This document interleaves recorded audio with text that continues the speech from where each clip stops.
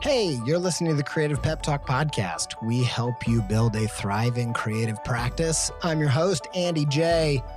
Pizza! You can stay up to date with all things Creative Pep Talk by following me on Instagram at Andy J Pizza. Let's get into this episode. I really needed to rehaul my website. I was talking to some web people, looking around, and I got intrigued by Squarespace's new Fluid engine, partially because it just sounds cool, but also because it allows you to drag and resize and layer up anything you can imagine. I dove in, rebuilt my site. It's the most me site that I've ever had. I just absolutely love it. Launched it. Got such a great response. Some industry illustration and designy peers even reached out and was like, hey, who coded this thing, man? I'm like, y'all, I did it by myself. No coding with Squarespace's new Fluid engine. I told them, like, you should go check it out. You're going to be surprised with what you can do. And I built this thing before Squarespace reached out to sponsor the show. So I was like, boom, easy peasy. I was going to tell you about this new site. Anyway, go check it out, andyjpizza.com, if you want to see what I did with it. If you want to try it yourself, make a site that's totally you, where you can build a portfolio, sell content and courses and all kinds of other stuff, head to squarespace.com for a free trial. And when you're ready to launch, save 10% off your first purchase of a website or domain with promo code PEPTALK, all one word, all uppercase.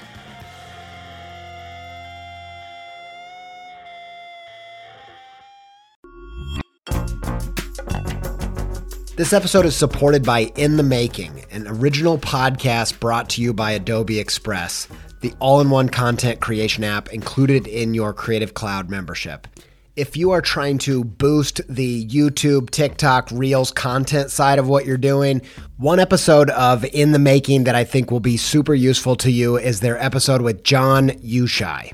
I think John's method for including his audience in the process is really inspiring. And if you want to hear about that and more about leveling up your game in the creator economy, just search In the Making in your podcast player to listen. Many thanks to In the Making and Adobe Express for their support.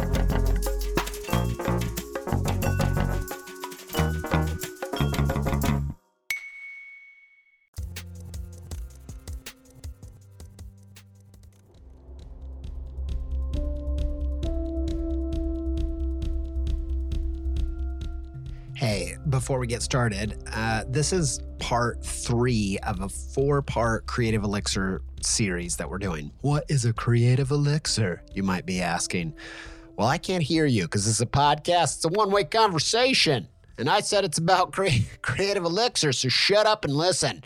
No, I'll answer that question. A Creative Elixir is your creative gift.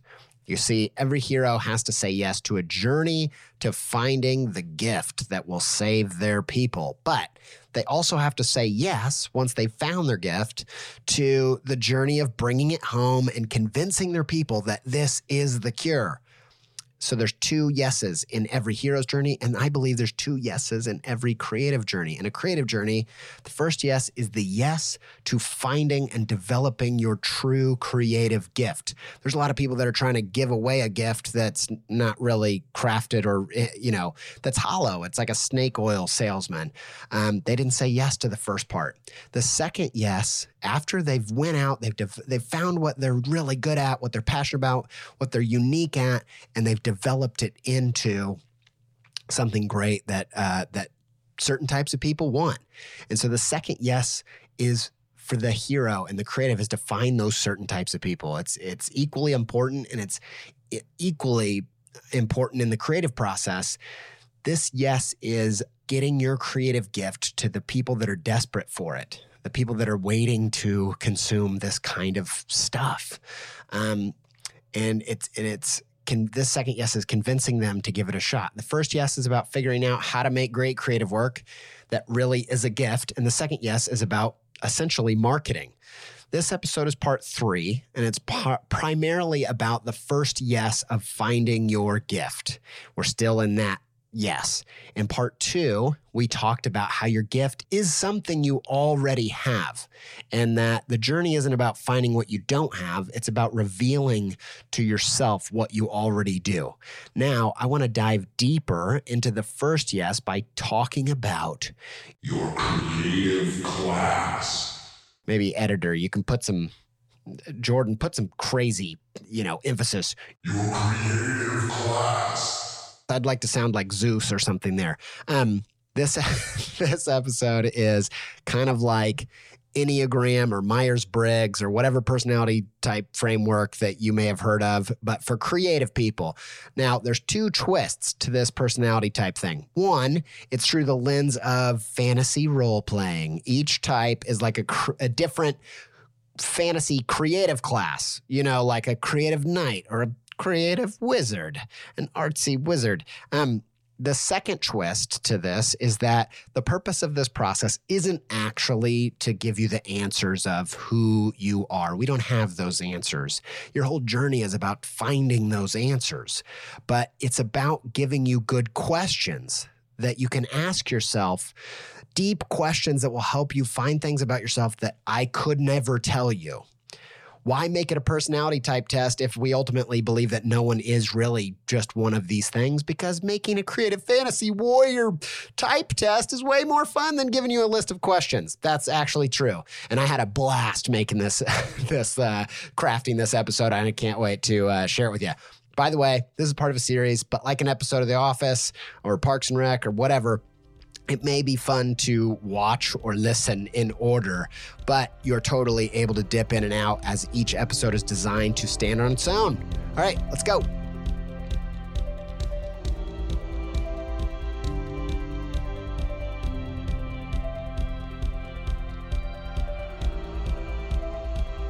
Did your grandma ever tell you, "You've just got to meet my neighbor. He is an artist and you guys would just love each other"? And doesn't that, I'm sure right now you're listening to it, you're cringing because you're like, oh dear God, just because we both like art does not mean that we are going to like each other. Art means a lot of different things to a lot of different people. And yeah, I feel like we all know that, but so often we allow what art means to somebody else, what they value about creativity, determine what we make and how we feel about what we make. Even your heroes, the more I dive into reading and researching about my heroes, the more I realize even the people that I respect the most creatively, even those people, we have very different ideas of what creativity is about. And if I allow my heroes' values to determine my creative output or how I feel about myself as a creative, that I will be lost. I've been reading, I read the Jim Henson biography, okay? I've been saying that I've been reading it for like a year. I read it and I loved it. It was incredible and I cried a lot. But one thing I thought that was really interesting was Jim Henson and I, I would love to believe that we could have been friends. I think we would have been. He seemed like an amazing person. And we definitely had some overlap in our creative values. For instance, we both liked the phonetics of words. Like he really loved the word grackle. I love that word. It's a bird. And I get very obsessed with the phonetics of a word to where I'll just say them all the time. Keebler. It's one of my favorite words right now, like Keebler elves. Yes. It's just really, it's got all the good consonants and a good punch to it. It's just funny. But I think primarily what Henson saw as the purpose and what got him excited about creativity primarily was different to what I consider creativity to be all about for me. I think through this biography, you see, like, he was obsessed with doing the newest thing. A lot of people, I think, would assume that Jim Henson would be really mad about how CGI just swept through and, destroyed the use of puppets and practical effects. But the truth is, Henson was one of the first people to pioneer CGI and CGI puppets and, live capture computer graphics. And he was always looking to the future, and he was always ahead of the pack when it came to technology. That's a lot of what he loved about creative work. And the truth is, for me, that doesn't really do it for me. It's not really that interesting to me. For me, originality and newness, it's kind of how it relates to food. Like, I like eating a dish that's something like I've never tasted before, but ultimately food, like creativity, it's sustenance. It's stuff I need to be consuming all the time for my life to make sense and for my life to work. Creativity is sustenance for the soul, and it being unlike anything I've ever seen, that's kind of relegated not to its primary purpose. It's more like making sure the food isn't expired, making sure it's fresh. That's kind of what freshness and newness and creativity is for me. I don't want it to be regurgitated, same old thing I've seen a million times or some ripoff. That's expired, and I'm not into that. But I don't need it to be completely different than anything. If anything, I like creativity to remind me of the things that have always been true about being a human.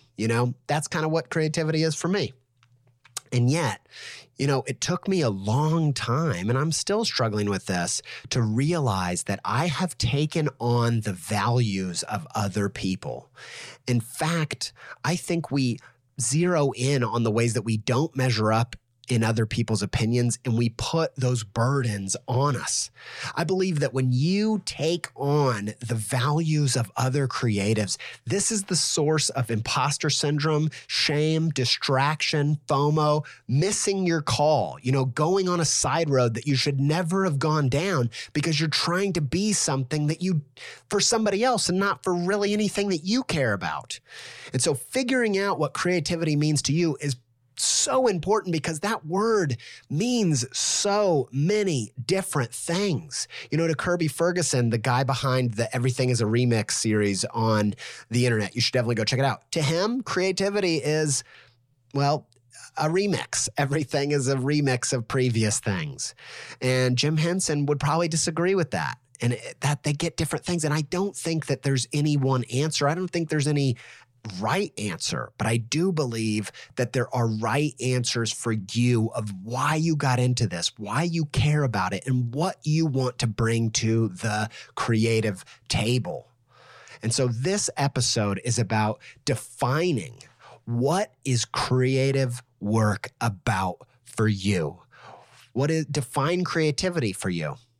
Define what it's about and define why you're doing it. And we're going to go through 6 common creative drives that push creatives. Out of all the friends I've met and all the creative people I've studied, I've been working on this episode for probably about a year and trying to codify and create a framework around the different creative drives that I've encountered. Some I relate to, some are completely on the other end of the spectrum. And guess what? There's definitely ones outside of this, and you're probably at the very least a mix of these things. So as we dive into this, I want you to think about picking out what is your major drive and then what's your minor drive, because it's going to be some kind of mixture of those two things. So as you're going through, listen through, see if you can identify friends of yours who are creative and what their drive is, and just intuitively feel it out. Use your feelings, Luke. Which kind of creative class are you? What is creativity all about to you? Because if you can do that, if you can identify it, you can start to feel secure in your creative work and what you're all about and what you're trying to do, and not get distracted by the values of your heroes, or even worse, your enemies. Because here's what happens when you take on those values. It's like you're a basketball player, but you hang out with so many soccer players that you start feeling self-conscious about touching the ball. You know what I mean? That's what it looks like when you play by other creatives' rules. And if you do that long enough, it is going to throw off your game. So let's figure out what's your game, what type of creative are you? Let's do it. Okay, so these types, there's 6 types, and 3 fall in the first category and 3 fall into the second category. The first category is external. The second is internal. What do we mean by that? External means these creatives are primarily focused on the creativity that happens outside of your body, on the page, with a potter's wheel, on a mural, physically in real life stuff. And a lot of creatives that I'm close friends with fall into this category, and they're primarily focused. Their focus and their values are built on the things that you can experience with your senses. The second category is internal, and these are people that are primarily focused on the creativity that happens within your brain, the land of ideas. Now, a lot of creative people, are like me in Skyrim, the fantasy video game, where they've got a sword in one hand, that's the external, and then their other hand has got magical powers. So they're a little bit of both sides, right? Like the external, we're going to call the fighter types. And don't let this throw you off if you're into, you want to be I want to be a magic type. It's a game, okay? We're having some fun. Make it fun. Have fun. Is it fun when I'm shouting at you? I'm like a bad coach. But the external, the people that are focused on the in real life types of creative applications primarily, those are going to be your warriors, your fighters. These are people that are a physical brute making stuff with their hands. The internal crowd are the mages, magic, sorcery, the world of ideas, okay? So that's how we break them down. And like I said, you can major in the external and minor in the internal, or vice versa. Definitely can be a mix there. So each category, we're going to have the name of it, a little breakdown, the weapons of the trade, skill points, the call of the fighter, common reactions, examples, and shadow skills. That'll make sense in a minute. Let's get to number 1, the show-stopping fighter.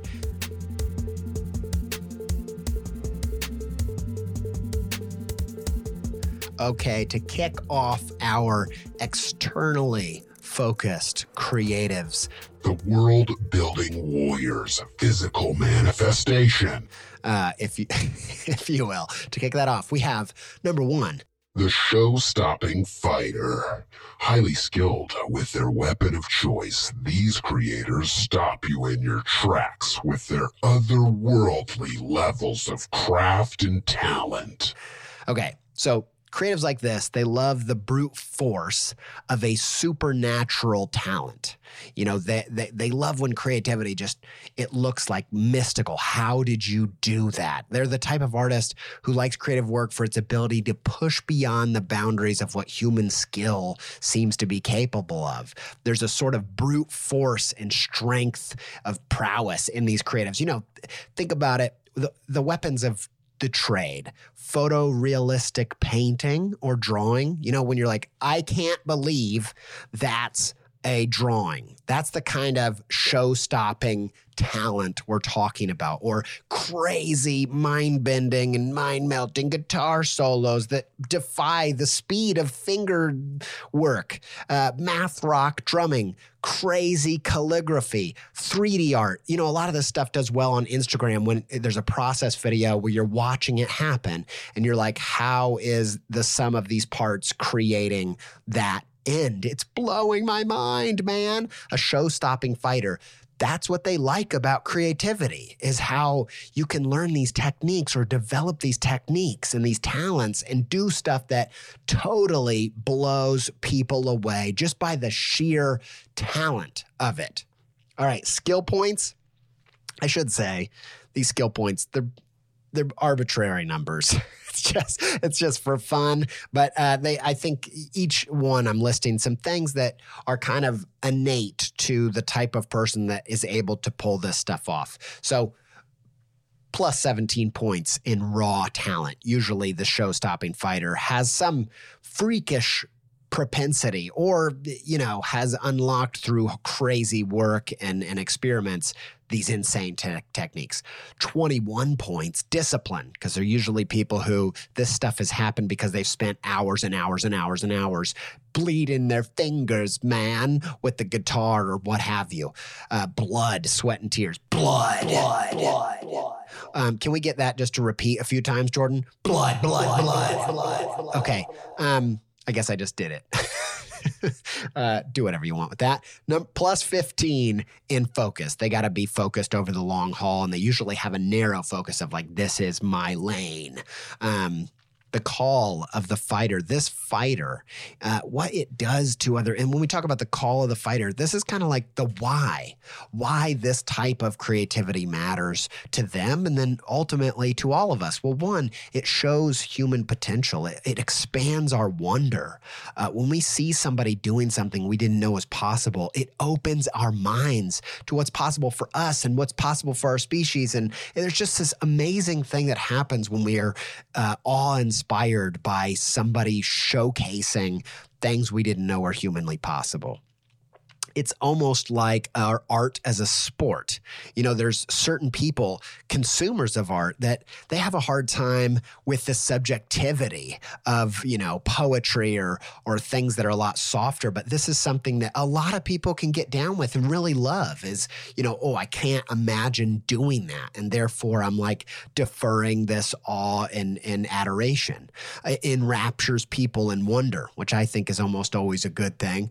Frank Chimero would say that out of all the negative things that a designer can do with their design, propaganda and tricking people and selling products and whatever, that one of the most pure things they can do that's very hard to do for the wrong reasons is just delight people. And that the show-stopping fighter can do that. They can get and keep attention. They're really good at stopping you in your tracks and being like, whoa, what's happening? A show-stopping fighter that I really like are the people that, do crazy loops on stage, and they're like a one-man band with all the looping, guitar loops and stuff. You ever seen someone really get into that? It's a show-stopping occasion. Common reactions to this type of creativity. How do they do that? Wow, what? That's how people might respond to your art. If you want people to respond to your art like that, you might be a show-stopping fighter. I have a feeling I'm going to get into the whole Jeff Foxworthy thing again. If you like when people... Well, he's not, I don't know how to do just like a country guy now. It's always like a country guy, old prospector version. If you like to make people say, whoa, you might be a show-stopping fighter. Examples of the show-stopping fighter. The first one I use is Bob Ross, because we talked about him in previous episodes of this series, and how he can take a brushstroke and just make it look like a whole forest of trees with just like the littlest flick of the wrist. That's show-stopping, man. Guitarist Jimi Hendrix, Michael Jackson, the way that he would dance, what felt like an alien. Maybe he was, I don't know. Photorealistic color pencil artist CJ Henry. If you haven't seen CJ Henry's stuff on Instagram, go check it out. It's mind-melting. Then we're going to go to the shadow skill. The shadow skill is kind of a subversion of the purpose of each individual class. And I think the shadow skill is almost the way that it elevates and transcends what we think of as these things. So for the show-stopping creative, I think that the shadow skill is the bait and switch. They stop the show by, CJ Henry doing this incredible colored pencil drawing that looks like a photo, a vibrant HD, mind-blowing photo. But then what's behind, the heart behind it, once they get your attention, they get you to listen to their message, or they get you to figure out what the concept is behind it. And so I think the shadow skill of the show-stopping fighter is the bait and switch. That's them at their maybe most trickster in the traditional archetype way, and the most powerful maybe thing that you can do with this thing. Let's go to number 2.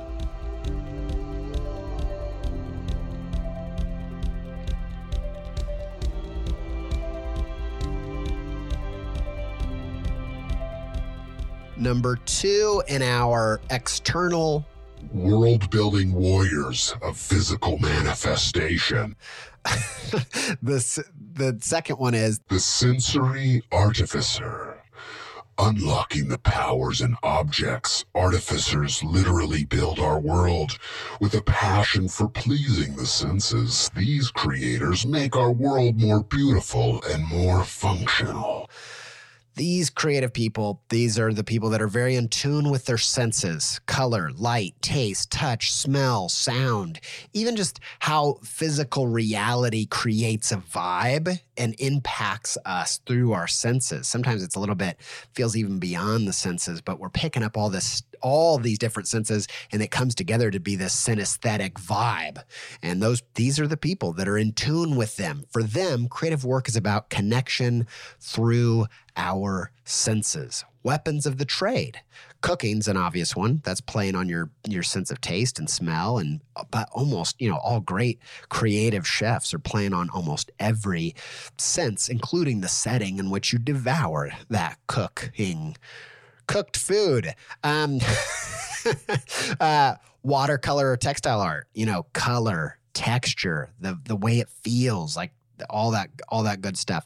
Product design, ceramics, interior decorating, creating a setting. Some skill points for the sensory artificer.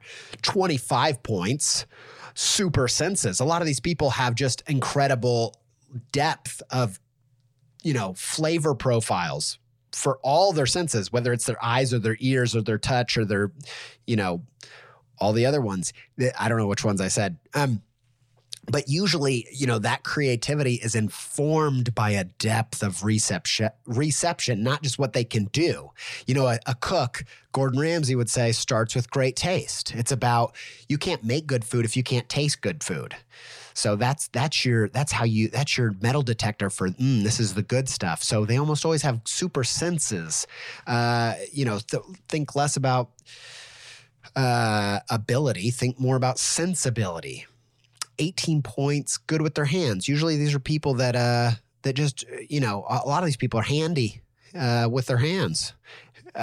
16 points for empathy.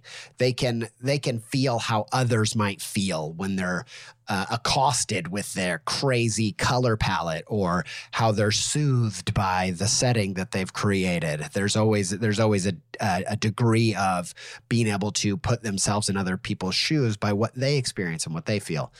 The call of the artificer. I don't know if I'm saying that right. Dungeons and Dragons people, come mock me. But the artificer, making our physical world, that's what they're all about. They're literally constructing our world, enriching our world with color and texture, or, curing the disease of ugly. So it's not just about adding. Sometimes it's subtractive, as Massimo Vignelli, the famous designer, would say. His job was to cure the disease of ugly that's in the world, of just, the crap that we create that's ugly. Or sometimes that's not about adding, enriching. For some artificers, it's about taking away. Minimalism, you might say. And then also creating settings, functional and pleasing, that allow connection and flourishing. When I go to my favorite restaurant in town, North Star, the setting it feels almost holy to me as we're partaking in the meal. There's something, the music and the color and the architecture literally has been so thoughtfully planned, and it creates a social lubrication. And I suggest anytime using that word that you can, just go ahead and try to fit it in there without having to qualify it like I just did. But it does. It creates this. I feel like I've had so many great conversations in that setting. And I have friends who are product designers that they're so easily distracted. They have that sensitivity, that sensibility by, bad design or distracting colors or busyness or whatever. And they're able to build a world where other people aren't being distracted, even when they didn't realize they were. It's a beautiful, powerful, to me, a deep, beautiful gift for humanity. Common reactions. How lush. So thoughtful. It's a sensation. If you want people to say that about your work, you might be an artificer. Examples, textile artist, Sophie Miller, my wife. I believe that this might be her major, might be her minor. She's very in her senses. I live in my head. I live in another universe half the time, but she is grounded. She grounds me. It sounds like something I would say in my vows. Maybe if we ever do a, rededication of the vows, I'll say, you ground me. Because she does in her senses. She's overwhelmed by her senses. And they're very important to her, like getting setting a setting and creating a place. And that's why she loves making textile art, is the color and the texture. And she actually, she makes this fine art, and it's kind of a bummer that, people don't touch fine art, or it can damage the art, because that's so much about what it is for her. Product designer Dieter Rams, glass artist Chihuly, Alexander Calder, sculptor, light artist James Terrell. And then, these experiences like Meow Wolf and Color Factory, I feel like that's a lot about, taking things away and adding things and creating a setting. Shadow skill. This is the shadow skill of the artificer. Shock the system. Play with sensory like an illusionist. A lot of musicians that are deeply sensitive to sound, they like to turn all this stuff on its head and shock you with senses. And, horror films are sometimes like this, like just shocking your visuals. And there's, just because you're an artificer doesn't mean you're trying to create a utopia. Sometimes it's about creating a dystopia to prove a point or to say something surprising by, assaulting the senses. And that's a totally way to subvert this particular leaning. So that is the sensory or sensitive artificer.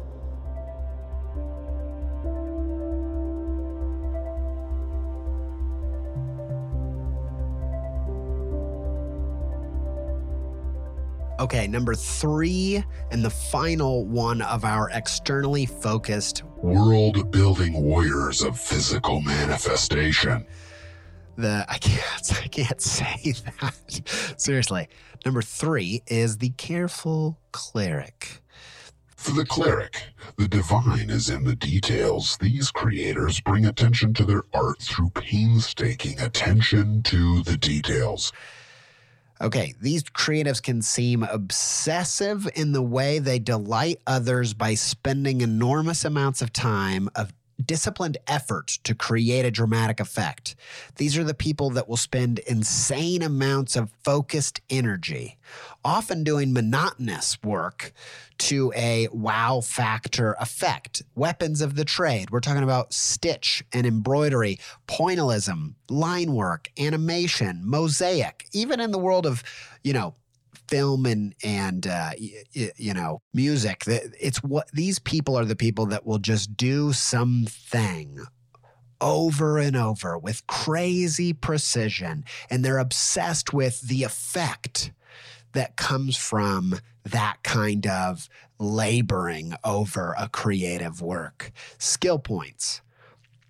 27 points, iron will. They just have they use their, in the past, there's times where I used my iron will to make up for some lacking of raw talent. And I think that can be totally fine. And often that iron will turns into raw talent.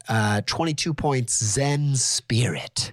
A lot of these people, they go into a Zen meditation as they zone out to watching the whole X-Files for the 80th time as they sit there and needlepoint for hours and hours and hours. For them, that's a big part of the creative process, this idea of the Zen spirit, the meditation of making a piece. And then 17 points, focus. They're able to just zone out and really go into that moment for long periods of time. The call of the cleric is to delight with detail. I feel like there's just this awe that happens when you watch that someone has given something their attention and their life force. My buddy Kyle Sheely, who made this giant cardboard dragon that he burnt to the ground.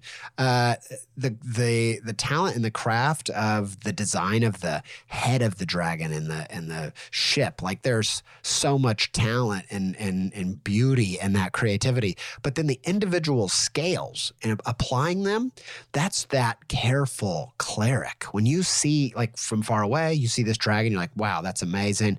But then close up, you're like, whoa, the detail and the love and care and attention. And there's just something that's so powerful to humans about that kind of love and attention.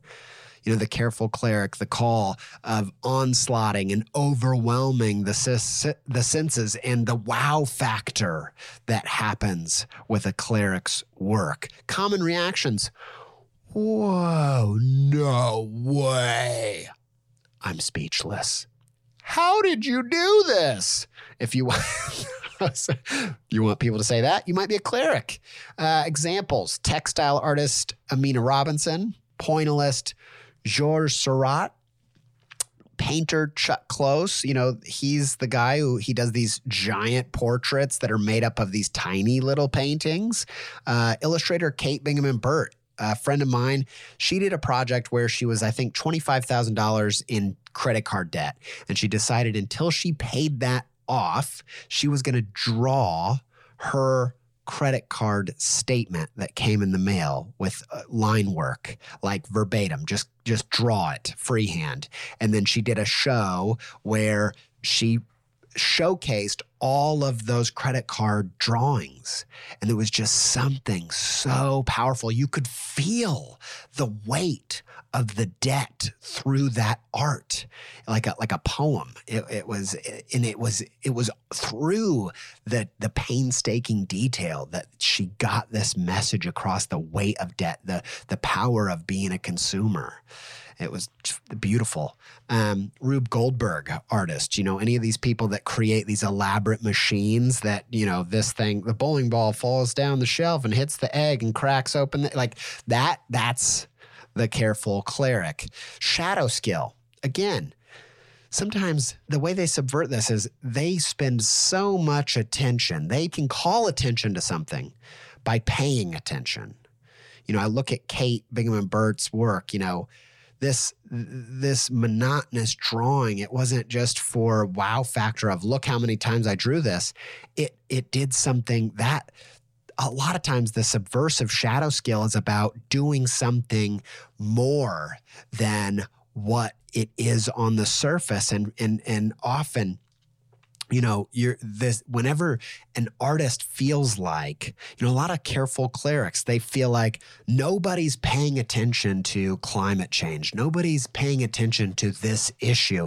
I'm going to pay an enormous amount of attention to this piece of work that brings light or attention to this thing so that other people will pay just a little more attention. And I think that's kind of the shadow side, the subversion of this skill to great effect, the careful cleric.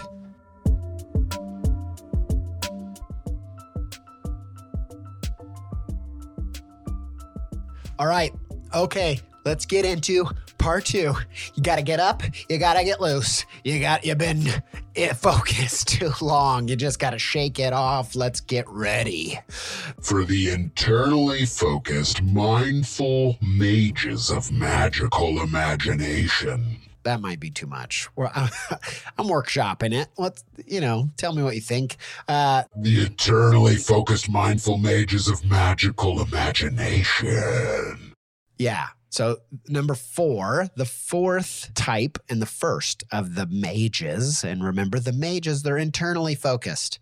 They're not as concerned with real life and building. Creativity isn't about the craft of making a physical thing per se, even though they might make physical things.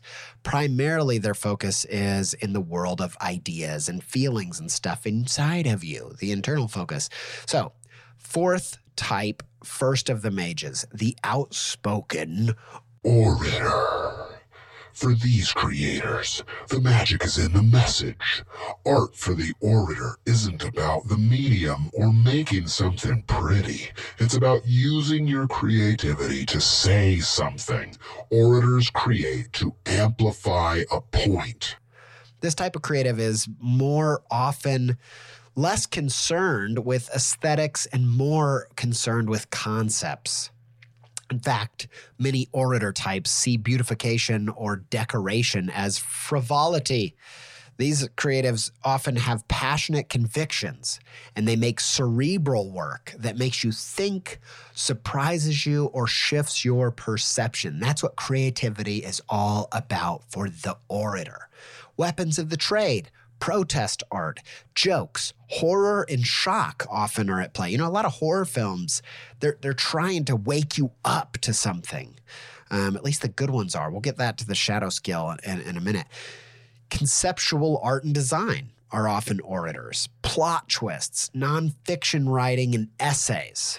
Okay, it can be music. You know, Radiohead. Think about, they're very cerebral. A lot of kind of pisses me off actually that so many critics are usually very cerebral, you know, and they rate highly cerebral types of creative output. And I have to say, I think that's very left-brained heavy. And I'm not, you know, I like cerebral stuff as much as the next person, especially when it's cerebral to the point of it makes you think, that produces a feeling like that happened. That's messy. But, you know, I think a lot of critics, because they are being objective with their analysis, that they're by nature, they celebrate the cerebral. And so, you know, I think cerebral gets a lot of credit, and I really like it, but I just feel like often, you know,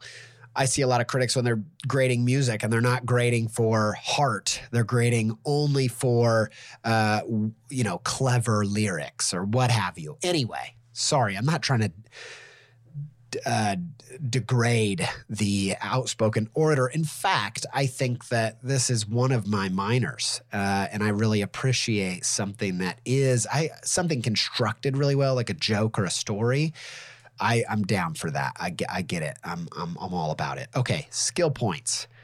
24 points for cleverness, 18 points for cunning, 16 points for pattern recognition. A lot of cleverness is just pattern recognition. Is, you know, when it comes to a really clever logo, often that's about noticing that elephant is the same shape as this coffee bean. And that's clever. Until it's done 80,000 times. But I'm just kidding. But yeah, okay, so pattern recognition is a big thing for the orator. The call of the orator.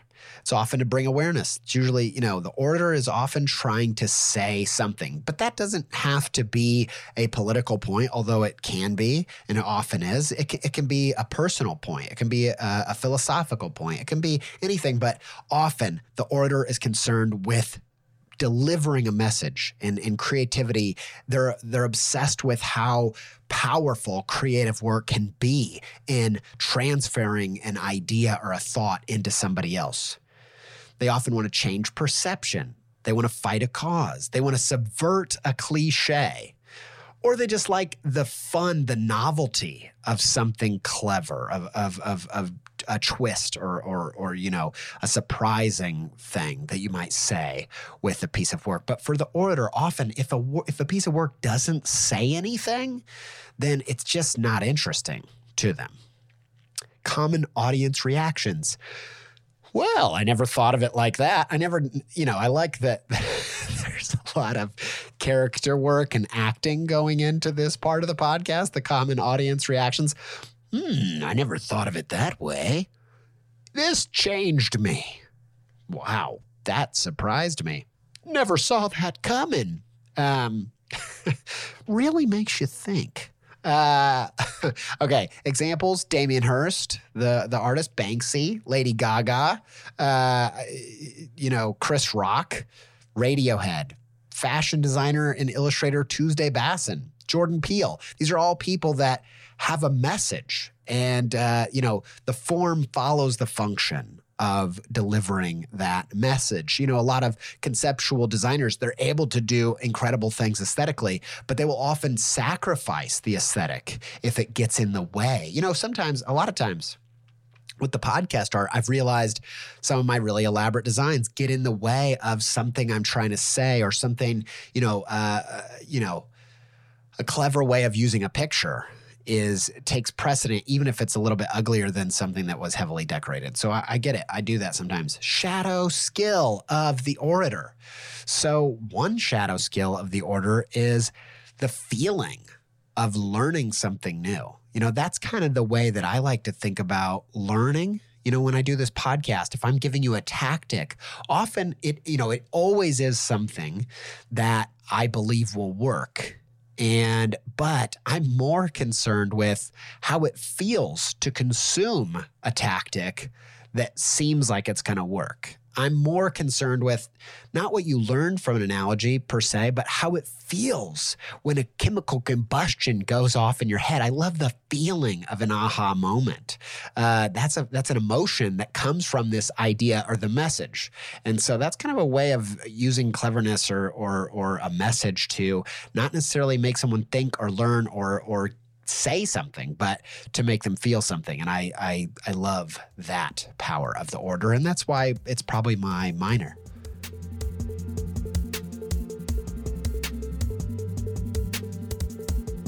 Okay, so the fifth of all the types, and the second of the internally focused mindful mages of magical imagination is the healing bard. That's too hardcore for the bard. If you don't know, a bard is like the musician, creative type of, I like in Dungeons and Dragons and in fantasy classes that they have an artist in there. And I feel like that's just because nerds and fantasy people happen to be people that really respect art. I've always thought it was cool that, like, in Zelda, there's a whole game about an ocarina, like playing a little flute. There's a whole game about being a little conductor with the Wind Waker thing. And I'm just like, why are they injecting art into battle? But I always liked it. And I think it's just because nerds are soft humans often. So yeah, one of these fighting types is a bard. He's got his lute, and he's going to play you a magical tune. Doodly-doo. Look out. No, but this is probably my major. 5. The healing bard. The healing bard inspires and heals with magic from the heart. These creators master the art of conjuring feelings and emotion in their targets. Creatives of this type are those who love creativity for the emotional or spiritual component of creativity. These are emo. They probably liked Bright Eyes as a kid, like I did. I still do. I love Bright Eyes. Connor, you're awesome, man. I'm glad you're back. They love how art makes them feel seen and long to do the same for others. When first time I heard the Nick Drake album, I think it's Pink Moon is the name of the album even. I remember I put it on, first time I'd ever heard it. I was sat at the computer and I just stopped and listened for like 6 tracks straight.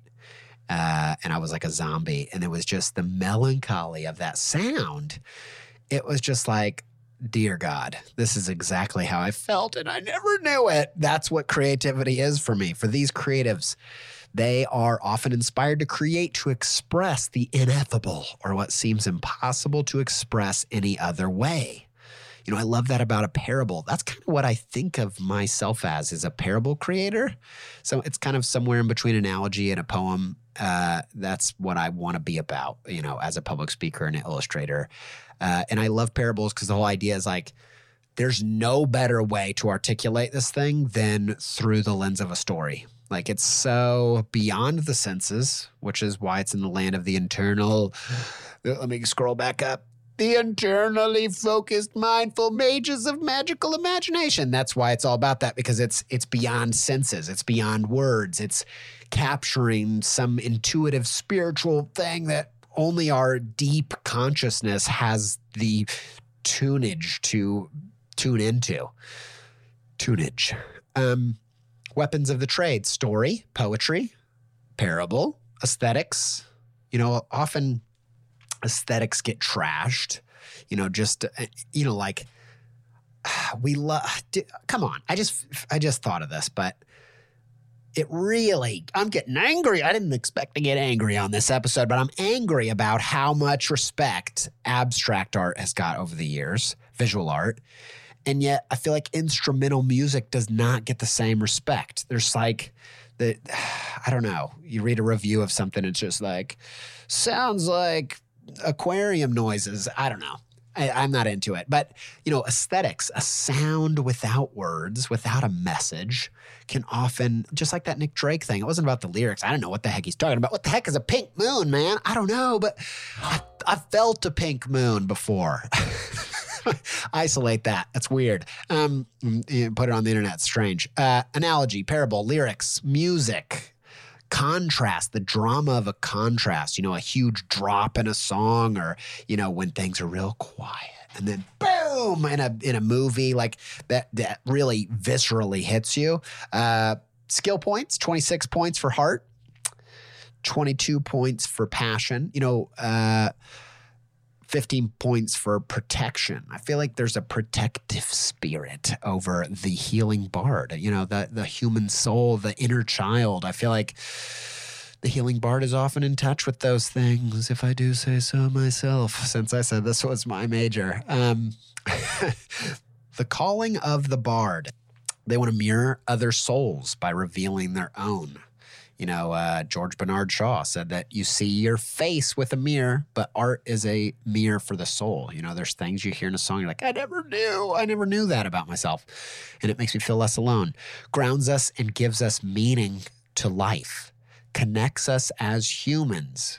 We're alone in our experience. I remember when I figured out, this was like 5 years old, my older brother Josh thinks this is his life. Like he's seeing it from his point of view. And I was tripped out, man, in the bathtub, just being like thinking about this to myself, just thinking, how is he his whole life? It's him. Like it was messing me up. But that art is a way of, I always think about, it's like a vessel that multiple spirits can get into and occupy, and that connection really helps us realize that, it's just like this idea that, everybody might see the shades of color differently and there's no real way to articulate it because you're like, well, to me it's blue, but to them blue may mean something else. I don't know if that's actually true. I don't think it is, but that's kind of what life is like. And art, someone says when it F's the ineffable, I don't remember who said that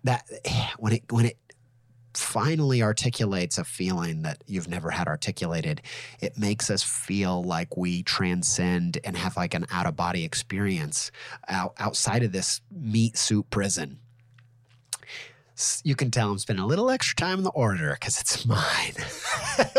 I'm sorry. Sustenance for the soul. It taps us into beyond the sensory, into the intuitive or the sixth sense, the third eye, that kind of stuff. Common audience reactions. Here comes my acting.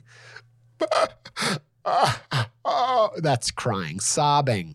That's one of the love languages of the orator. I was so moved. I've never felt more seen. I can't explain it, but thank you. If you want that reaction, you might be an orator. Examples, common examples, comic, Hannah Gatsby, Meryl Streep, me, Joaquin Phoenix. I just put myself in between Meryl Streep and Joaquin Phoenix. Oh, I should delete that. I'm sorry. Oprah, Russell Brand, Pixar movies, I think fit into this really well. Lisa Congdon, my friend, Drake, Adele. These are people, they're in their feelings. They are the emo class of creatives. The shadow skill of the feelers kind of like the inverse of the orator. Some bards play on the audience's emotions to get them to think something differently, to get them in their empathy and get them to realize the error of their ways or to shift their perspective. Sometimes if we pull at the heartstrings, they are connected to the deep centers of our brain, and those feelings can really serve a message. And that's kind of a way of flipping it on its head. So that is the bard. Okay, number 6, the last of our types, the third of the internally focused, mindful mages of magical imagination. No, I like that name, actually. It's very mysterious. Number 6. The expanding alchemist. The alchemist deals in the dark arts of the new, the cutting edge, and the never-before seen. For this type, creativity is about making something from nothing.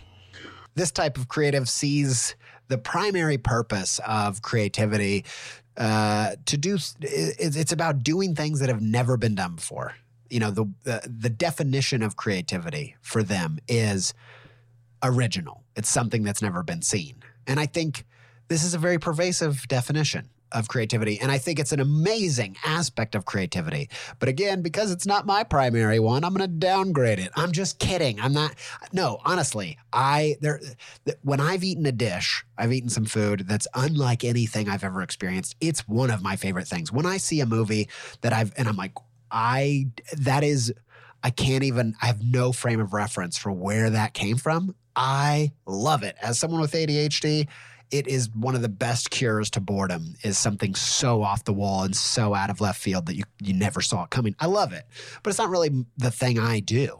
But I do think that a lot of people, especially outside of the creative world, they think that's what creativity means. And I just highlight that because a lot of people, this isn't what creativity is about. Creativity is about a lot of other things, and we went over all those other things. But for the alchemist, the person who wants to create something from nothing, their weapons are using mediums that are not what they're made for.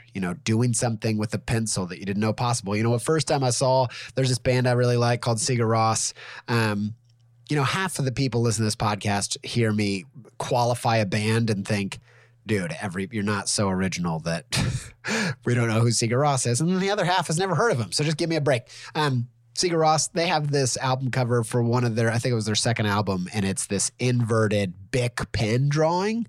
And when I found out that was a Bic pen, like a ballpoint pen drawing, I was like, what? I don't understand how you do that with a Bic pen. And then I was in college just trying to replicate that for ages, as was several of my friends. Okay, using mediums in a subversive way, that finding a new way to use something, breaking the medium. Fashion. A lot of people that are into this, they love fashion. They love to push forward in what you think could look good that has never looked good before. These fashion shows are a great example of the alchemist, of like trying to push the boundaries. I think a lot of people in VR and AR, virtual reality, augmented reality, those are the type of creatives that are drawn to those worlds, are the alchemists. They want to do things that have never been done. 3D artists, Ableton Live, the music software. I always think that things that are made in Ableton sound like music in HD because they can do things with algorithms that are just not possible. When you hear something chopped and screwed, a piece of music that just sounds like it was put through a printer, something like that there's couldn't be, it's just not created by humans. It's created through Ableton. And I love stuff like that. And then people are making music with AI. The music that I've heard made from AI, where they've like digested all of Elvis's music and then had a computer make an Elvis song. I'm so into it because it's so unexpected. Like a human wouldn't make it. So it's just so surprising, and I'm down for that. So these are weapons of the trade. Skill points, 24 points, innovation.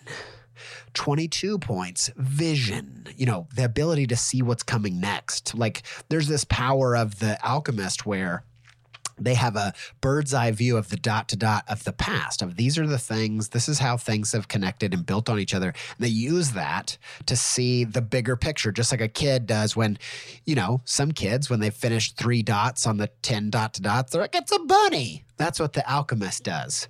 Not to demean it. It's cool. I keep going back and forth.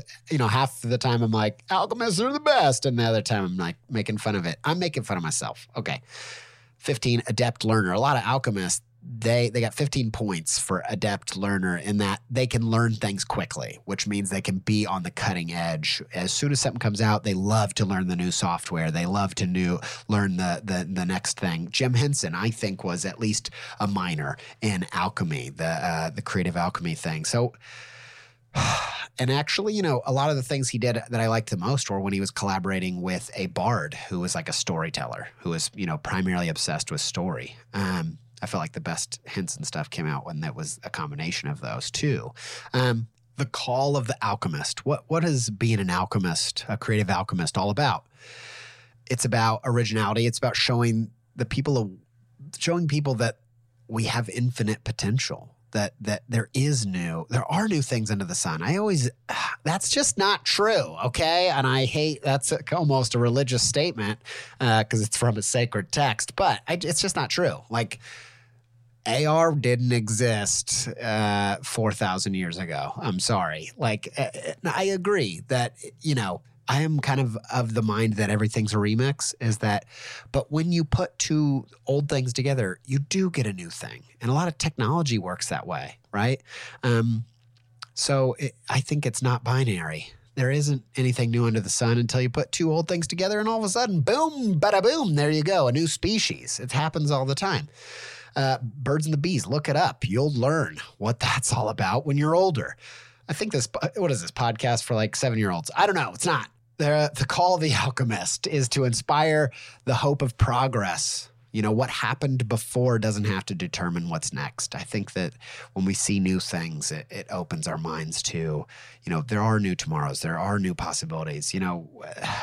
I get a lot of hope from knowing that, I learned this from Freakonomics back in the day when we were all traveling on horses in the cities, like the horse manure and all of that was destroying the city, polluting the city. It was this huge thing. They did this huge worldwide convention to figure out what are we going to do about the horse problem. And they were basically like, there's nothing we can do about it because they were waiting for the car to be invented. And that gives me hope for how we're going to do that with cars. Something that an alchemist, so often an alchemist is a fantasy writer that's writing about what the future will be. And that's what inspires the scientists. Like it's a self-fulfilling prophecy sometimes. It's a beautiful thing that the imagination without the science, how often that leads the way. It's amazing. Pushes the boundaries of what's acceptable or possible.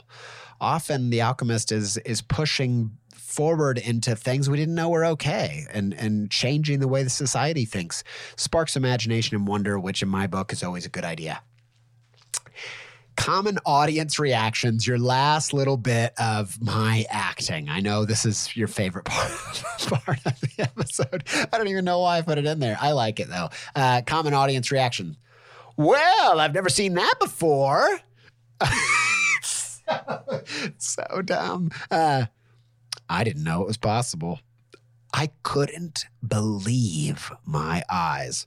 Knocked my socks off. Examples. Jim Henson. We talked about that. He was real techie. He was into it. Beyonce is always pushing those boundaries of what music is yeah. James Cameron, Lady Gaga. James Cameron, I think he's primarily focused on pushing film where it's never gone before. If he was so hung up on the story, which he got a lot of flack about that from Avatar, people saying this is like Pocahontas, like it's the same story. At least that's the critique I heard of it.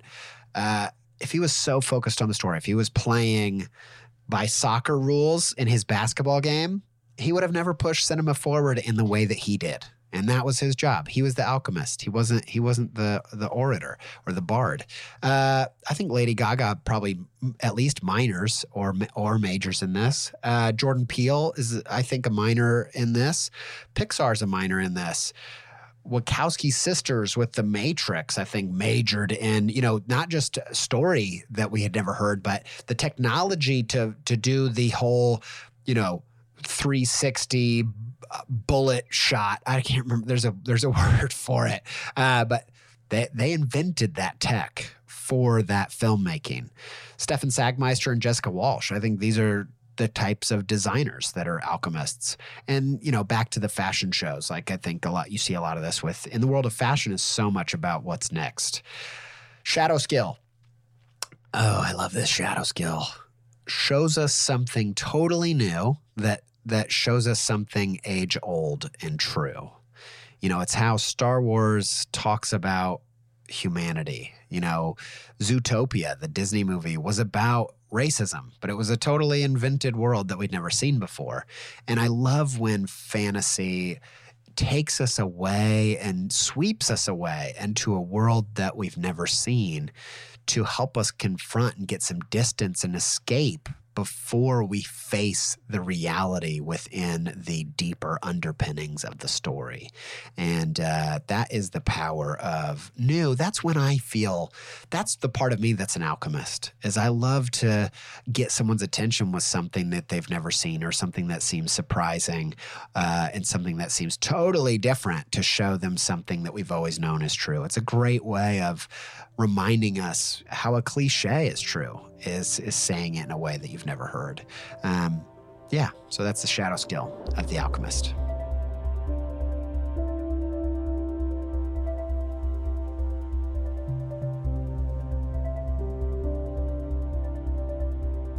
Okay, so that's the creative classes, your creative personality type, your definition of what creativity is all about. There's a lot of talk about the Enneagram. If you've never taken it, it's a pretty old kind of framework for understanding personality. And I've got my qualms about it. They say you're 1 through 9. You're one of 9 personalities. And I just say, no, that can't be true. That's just not true. There's never been a human that was the exact same as somebody else. And just that range of diversity is one of my favorite things about being alive. And so I reject the premise, but I actually like a lot of things about the Enneagram. I think they give you a lot of good questions. And ultimately, the thing I like about it the most is that the premise of that personality test is so different to other personality tests, because the whole idea of it, it's less of a personality test and it's more of a persona test. It's more of saying, how were you hurt? And how did you develop a personality to cope and get your needs met of love and attention and affirmation? That's where so much of your personality comes from. It's grounded on this idea that there's something more fundamental about who you are and your value than your ego or your personality or how it manifests externally. And I think that there's something really beautiful about that, because naming your persona, it helps you see it and it gives you something to work with and bounce off of. And I want this test to be the same. I don't want these to be your new values and your new rules. I want them to be something that you name so you can see it and work with it and ultimately transcend it. That's what I like about the Enneagram, is that it's saying, yeah, you're a 3, but you don't have to be a slave to your 3-ness. And in the same way, you're not a slave to being an alchemist or a bard or an orator or whatever. You're not a slave to it. But once you see where you've been, that can inform where you're going to go next. And ultimately, I believe that creativity is about showing us things about being a human that we never knew. I was thinking the other day about was talking about comedians, and I was thinking about how, Nick Offerman, Ron Swanson from Parks and Rec, he's like the woodworking comedian. Dimitri Martin's like the drawing comedian. Fred Armisen's like the drumming comedian. And just how, they have all these little minors. Their major's comedy. Their minor is drumming or drawing or woodworking. And we never thought, nobody knew that woodworking could be funny, right? We never knew that that was possible before Ron Swanson. And I just want you to take this experience as you try to identify your major and your minor. I want you to ultimately think about synthesizing that with things that I couldn't possibly know about you. And let these questions and let these frameworks and let these boxes be something that helps define not who you are, but where you're going next.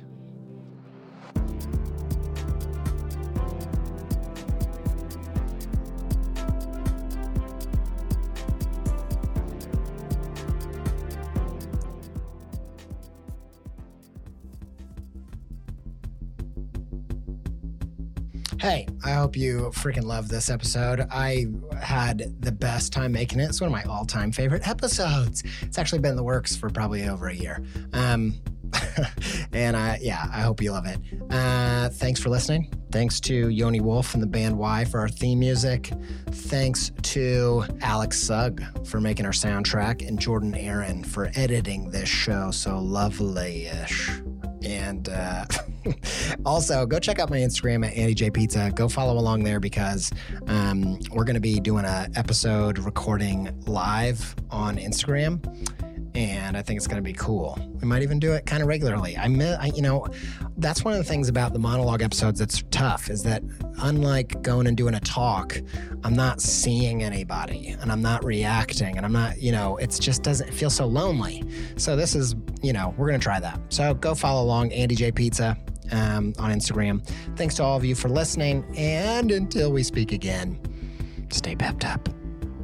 That's the most chill stay pepped up I've ever said. Let me rectify that. And until we speak again, until next week, stay pepped up.